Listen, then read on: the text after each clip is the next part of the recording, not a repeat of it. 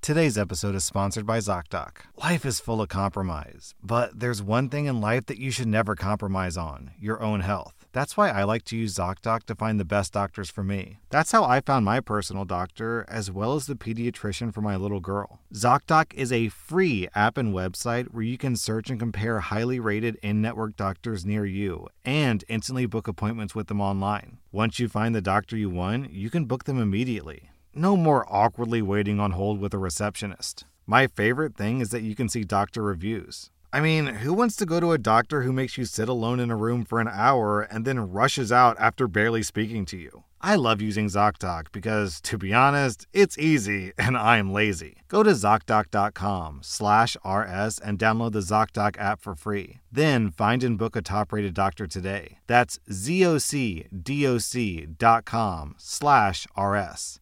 ZocDoc.com/RS. Welcome to r/Best of Redditor updates, where OP gets abandoned at the wedding altar.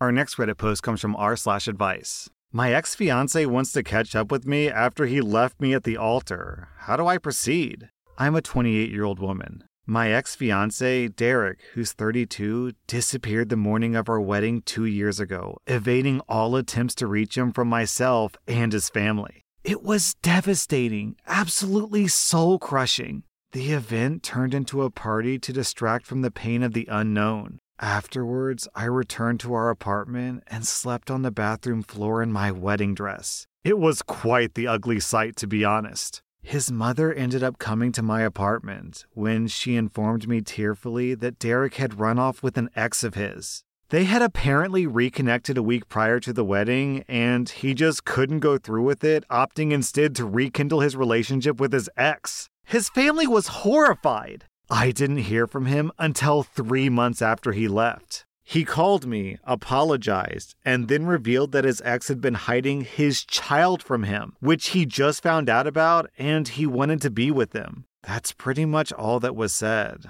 I didn't say much. Actually, I think I only said hello. The whole situation left me numb. I just didn't care anymore. Thankfully, though, my friends were and continue to be there for me through all this muck. They encouraged me to seek therapy and work on healing, which, I'll be honest, was terribly difficult. But after a year, I felt myself again, which brings me to today. After this whole debacle and subsequent self-improvement, I moved to the UK from Australia for a change in scenery. Last night, I got a message request on Instagram. It was Derek. Hey, waving emoji. I've heard you moved to Wales. That's cool. I'm traveling to Cardiff towards the end of July. I'm deeply sorry about everything, and I want to discuss what happened leading up to the wedding. I hope I'm not overwhelming you. Let me know if you'd like to talk over lunch. Firstly, I have no idea who told him about my move. Secondly, I don't know if I crave closure from him, but I also don't want to decide to decline to only later regret my decision. So I turned to the internet. What should I think about before reaching a decision? Would I be wise to decline, or should I humor him and listen to his reasons? Then, about 2 weeks later, OP posted an update. At first, I decided to not respond to his message. A day after, however, I received another message from him. To sum it up, he apologized for how disingenuous his initial message was, and he explained why he had reached out to me. Essentially, he wanted to discuss that final week before the wedding that led up to him dipping out. Now, I'll refrain from entirely delving into my ex's and I's past, but my ex-fiancé was diagnosed with PTSD with avoidant attribution from past experiences. His diagnosis did provide quite a bit of clarity looking back at our relationship and his past behavior, so I truly feel for him and his journey of self-healing. However, despite his struggles, I still told him that I couldn't forgive him for his callous act of leaving me in a perpetual state of limbo for 3 months, unsure of why he'd abandoned me. He said that he understood. Now, some of you will be quite mad with me, but I ultimately agreed to meet him with lunch, and I do not regret it. He's not currently with his ex. Actually, she passed away 6 months after he left me on the altar, which is part of the reason why she reached out to him in the first place. Since then, he's been working on himself through therapy and navigating single fatherhood. Yes, the child is his. The lunch wasn't too long, but it was all around cathartic on both sides. At the end of the lunch, he handed over an envelope which contained all the money that we spent preparing for the wedding. Honestly, I was dumbfounded. This was not a gesture that I was expecting on his behalf. And I think that he was taken aback when I returned the ring that he gave me. It's funny, I held on to that ring just in case I needed to sell it if my finances continued to be unstable, but I never had to. It's ironic that, in the end, I did receive money while seemingly trading in that ring. He looks better, and not to toot my own horn, but I feel that I do as well. Now that that chapter has concluded, I no longer feel rage or remorse. I feel free. I feared that I might have still harbored feelings for him, but I've since found that I loved him for the man that he was when we were together, and though we're now apart, I'm okay with looking back and acknowledging the love that I had for him. I've closed that chapter now, with him and with the woman that I was with him. Thank you all so much. Any advice on what I should spend the money on now? Haha. Well, I guess all's well that ends well. And, abandoning your fiancé on the altar is just awful. It's super terrible. But I gotta say, doing it because you find out that you have a secret child is a fairly good reason. Not to abandon at the altar, that's too much, but to break off the engagement, certainly. What I don't understand, though, the really unforgivable thing is, why did he have to keep you in limbo for 3 months? Even before the wedding, when he found out a week before the wedding, couldn't he have just said, hey, look, I can't go through with this wedding. I just found out I have a kid. At the bare minimum, I have to go do a paternity test to see if this kid is even mine. And if it is, I have to reevaluate things. But if it's not, I still want to get married to you. But if this makes you not want to get married to me, I totally understand. It's just, I can't get married to you right now. Instead, he just pretended everything was fine and then canceled the day of, which is awful. Super embarrassing. What a life-scarring event for OP. But, OP, I'm glad you're doing better, and I'm glad you got the closure and the healing that you needed. I almost want to feel sympathy for the guy, because, God, I'm trying to put myself in the shoes of loving a woman, you want to get married to her, and then finding out all of a sudden, gosh, you have a kid, and the baby mama is about to die any day now. Man, I can't even imagine the emotions I'm going to feel there. So, while he definitely should have communicated with OP, I do understand that being very traumatizing and him not acting in the most rational and appropriate way because, man, how do you react in that situation? Our next Reddit post comes from r/legal advice. I'm the owner of a 2-story house. I had gone to Hawaii last week for a 1-week vacation with my wife. No one was at home and it wasn't feasible for us to take our dogs with us, so I gave my keys to a good friend of mine and asked him to take care of my 2 dogs. This would involve feeding them, giving them water, and taking them on 1-hour daily walks. So my friend's girlfriend was in town and she had no place to stay. He lives in a 1-bedroom condo with 2 other roommates. So he messaged me and asked me if I would allow his girlfriend to stay at my home for just 1 night. I agreed because it was just 1 night. Now, yesterday I came back and found out that his girlfriend has permanently moved into the upper floor of my house. She's been staying there for 4 days. I asked her to leave immediately, but she and my friends are insisting that I let her stay 1 more week because she's searching for a job in the area. I called the cops. They came and said that this would be a civil matter and I have to go through with the eviction process. So here I am with an unwanted stranger in the upper floor, a butthole of a friend who broke promises, and a pissed off wife. What do I do, guys? Can I change the locks and throw her stuff away when she's out? Cut the electricity to the upper floor?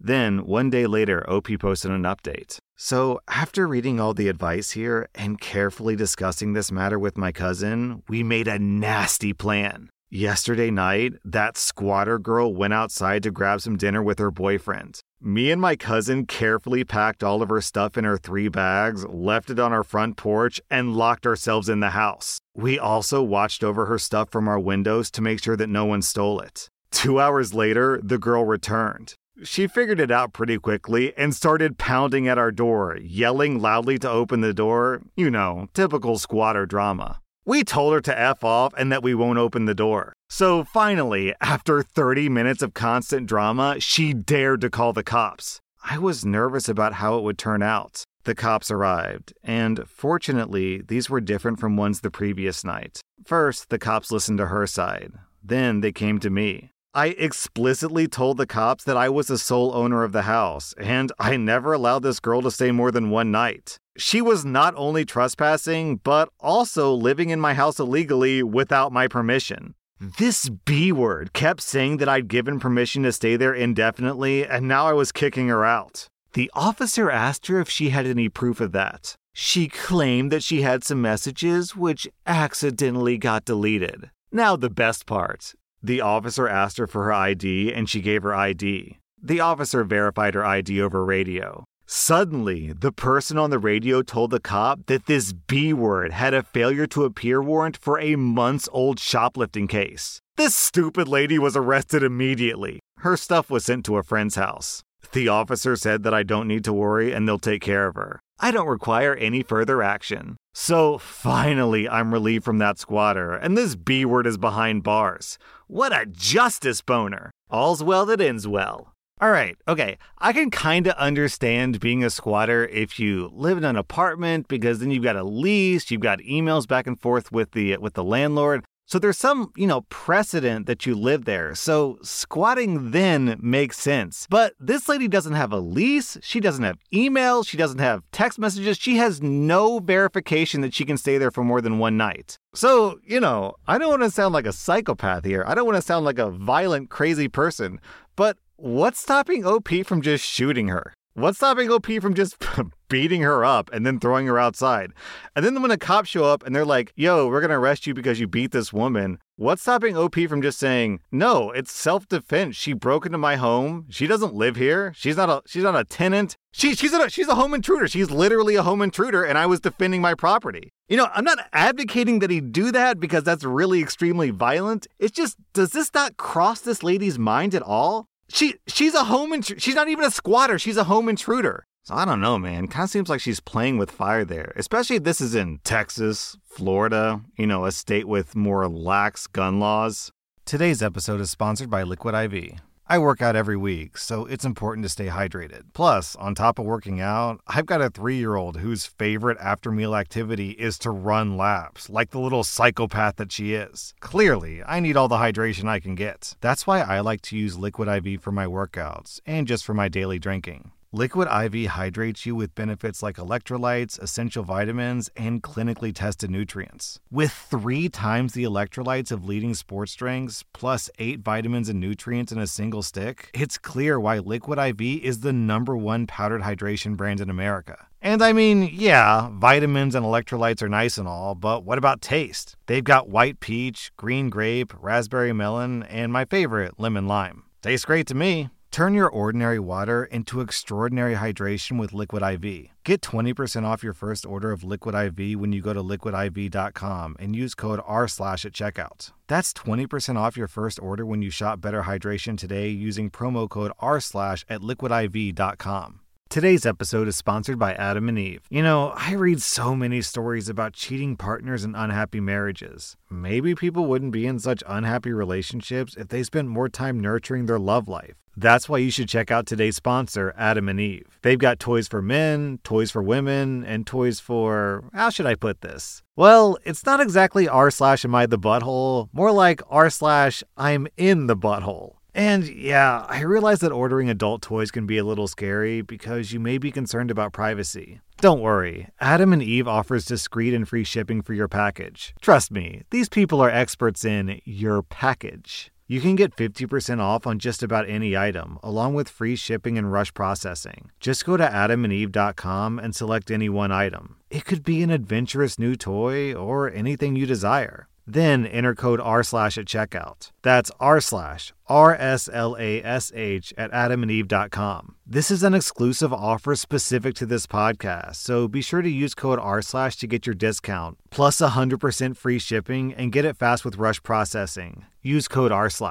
Our next Reddit post comes from r/Today I effed up. Today I effed up by not knowing that the guy I like works on the same floor as me. I'm a 19-year-old woman, and he's a 21-year-old guy. It all started when a teaching assistant for one of my classes got sick, and they got someone else to fill in for a lecture. The guy they got to fill in was a fumbling mess, but damn it, he was also so cute. I did some light stalking afterward and found out that he has a blog, and it was one of the most wholesome and funny things I've read in a while. He's a total nerd, which is very attractive, and I am so into that. One time I was studying in the library and saw that he took a seat near mine, so I struck up a conversation with him and it went so great. We talked for hours and I got no work done. Anyway, I work in a research lab on campus part-time. This past week, my principal investigator was still out on vacation, but my mentor had full access to the lab, so I was free to do experiments unbothered. One of my close friends also works in the same lab as me, so we've been having a blast just hanging out in a basically empty lab. It was about 4 p.m. yesterday when we decided to go out into a hallway to just chill for a bit and eat some snacks. One of the doors to another lab that we were standing close to was open, but we didn't think too much about it since the entire floor was really deserted. We were talking about this guy she's seeing when she asked me if anything new happened between me and that awkward dude who guest lectured. I told her about what happened in the library, and she started drilling me. We were micro-analyzing what happened, like, I feel like at least one time his eyes dropped down to my lips. Or, did he stare at you for longer than 5.7 seconds? Because if he did, he for sure wants to passionately hug you. It was all just for fun. Then me, being the crass, unfiltered person I am, went and said, I would even let him do me in the butt if he wanted to, and we both burst out in laughter.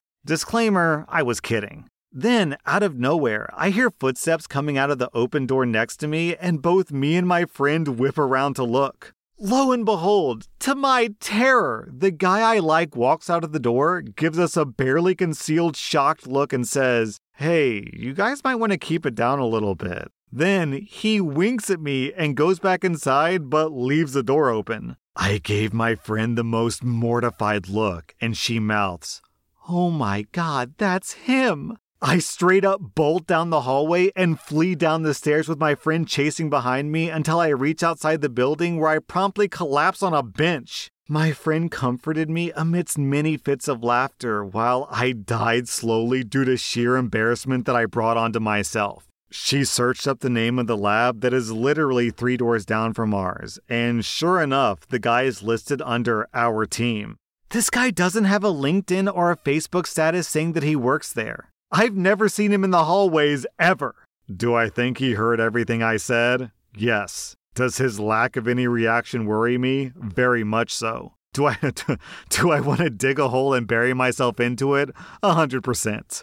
Then, 3 months later, OP posted an update. I didn't come back to the lab until winter break was over, hoping that the large influx of people would somehow prevent me from ever seeing him again. That did not happen. On my first day back, I was in the break room making some toast when this guy walks in. Oh no, I thought, knowing that a confrontation was probably inevitable and that I thought to apologize for my crass comment. But instead, I frantically looked away and focused on putting peanut butter on my toast because if I do that, he can't see me, right? That didn't happen again. Instead, he came up right next to me, smiled, and said, Hey OP, how was your break? I looked up awkwardly and told him it was fine. Mainly, I just stayed on campus and worked at the lab. He told me that he basically did the same, but he went to see his family for a couple of days. He didn't bring up what happened either, thank God. Then he said something along the lines of, Is that all you're having for lunch? And I was like, yeah, I was in a rush and I forgot to pack something. Then he said, Oh, I was going to go grab something to eat at such and such place. You want to come with?